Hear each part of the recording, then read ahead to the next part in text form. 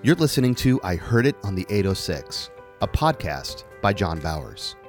With all the victories that you've been listening to that are on these podcasts, all the miracles, all the signs and wonders, all the success, we had a devastating defeat in 1988 when the church split.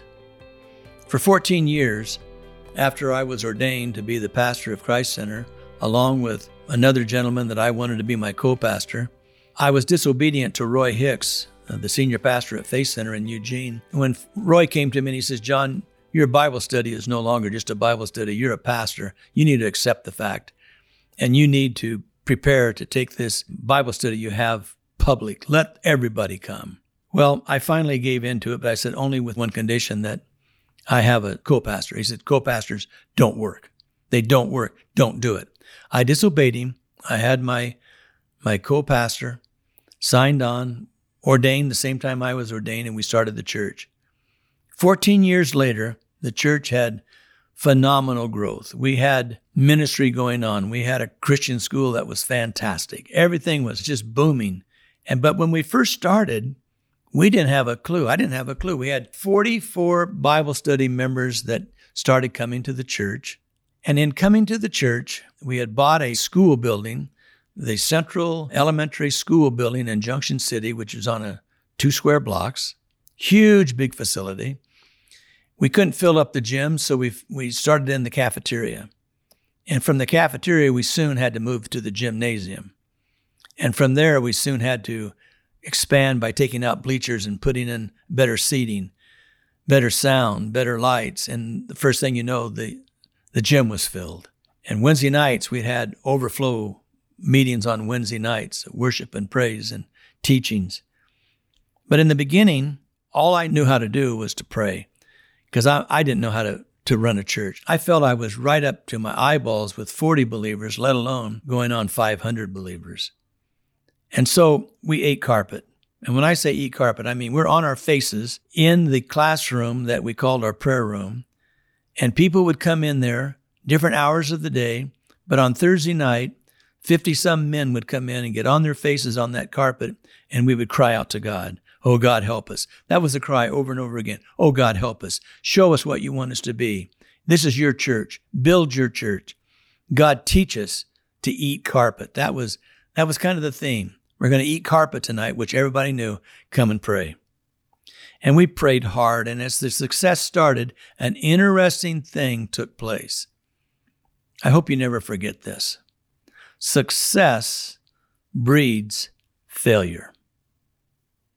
And what I mean by that is, when I didn't know how to be a pastor, when I was scared to death of what am I going to do?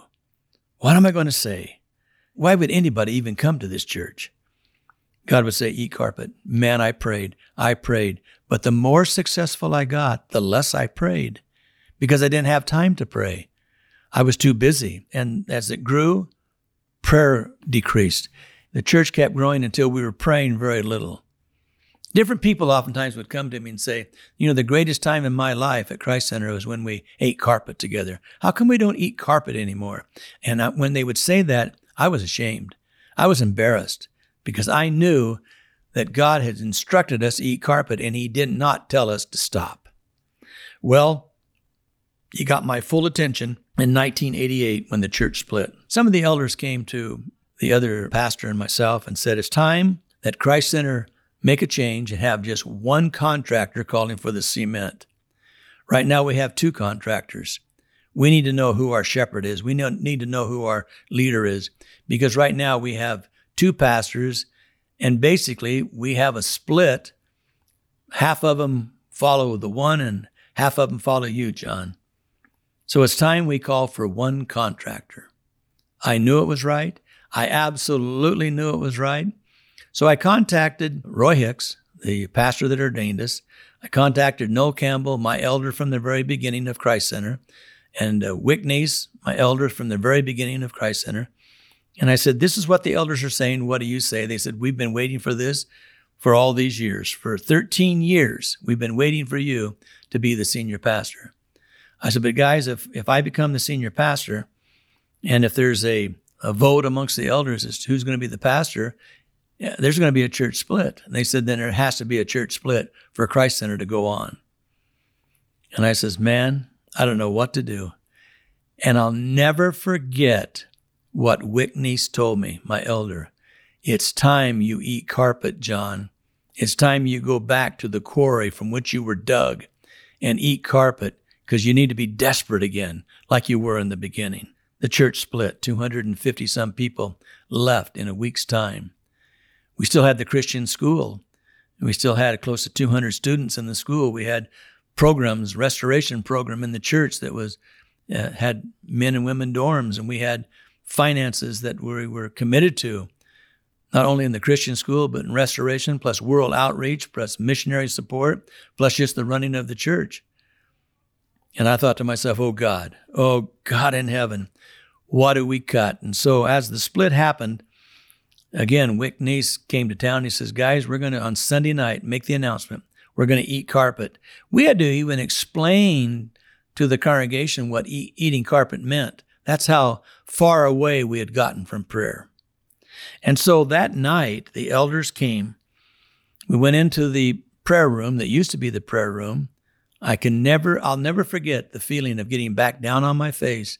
It felt so much at home, crying out to God, laying on that carpet floor.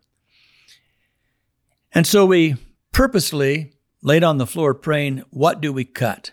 What do we cut out of the budget now because of 250 people leaving? That's 250 tithers. Oh God, what do we cut? And I'm on the floor praying. God spoke to me clearly and said, John, you didn't build this church. You didn't name this church. You didn't buy this property. I gave all this to you. And you're here talking to me. You're here praying about what you're going to cut when it's not yours to cut.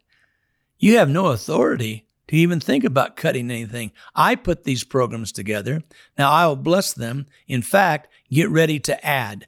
Stand right now and tell the prayer warriors on their face eating carpet, we're not cutting, we're adding. Got up on my knees. The rest of them are still murmuring and moaning and praying and pounding on the floor. Oh God, what do we cut? And I said, stop. Everybody stop. Everybody listen. So they lifted their heads up, and I said, God spoke to me clearly. This is his church. This is his building. This is his facility. These are his ministries. These are his programs. We're not to cut anything. He said to add. And without anybody challenging that word of God, they started praising. They started worshiping. I got back on my face and ate some more carpet, and the power of God fell. And people, when we got off our faces, I knew we were needing to get ready to add. We were going to add another teacher to a specific class, and we started interviewing immediately. We hired that person, and Christ Center took off, and we gained the 250 back so fast it'd make your head spin, and we went on from there. But I can guarantee you one thing that we continue to do. We ate carpet. When we got successful and we were building, we ate more carpet. And when we were going into the world and people were coming to me and asking me to be the pastor of the pastors, asking me to be apostle of different ministries, we prayed and ate carpet all the more. Oh, church, listen to me. People, listen to me. Don't let success negate prayer. You pray all the more with success, because the enemy is always trying to get you to stop praying, because that's the power avenue of God. You've been listening to the I Heard It on the 806 podcast with John Bowers. Make sure you don't miss an episode by subscribing wherever you listen. To learn more about John Bowers, this podcast, and to find out how you can get a copy of his new book, I Heard It on the 806, go to ihearditon the806.com. This has been an Avenue 153 production.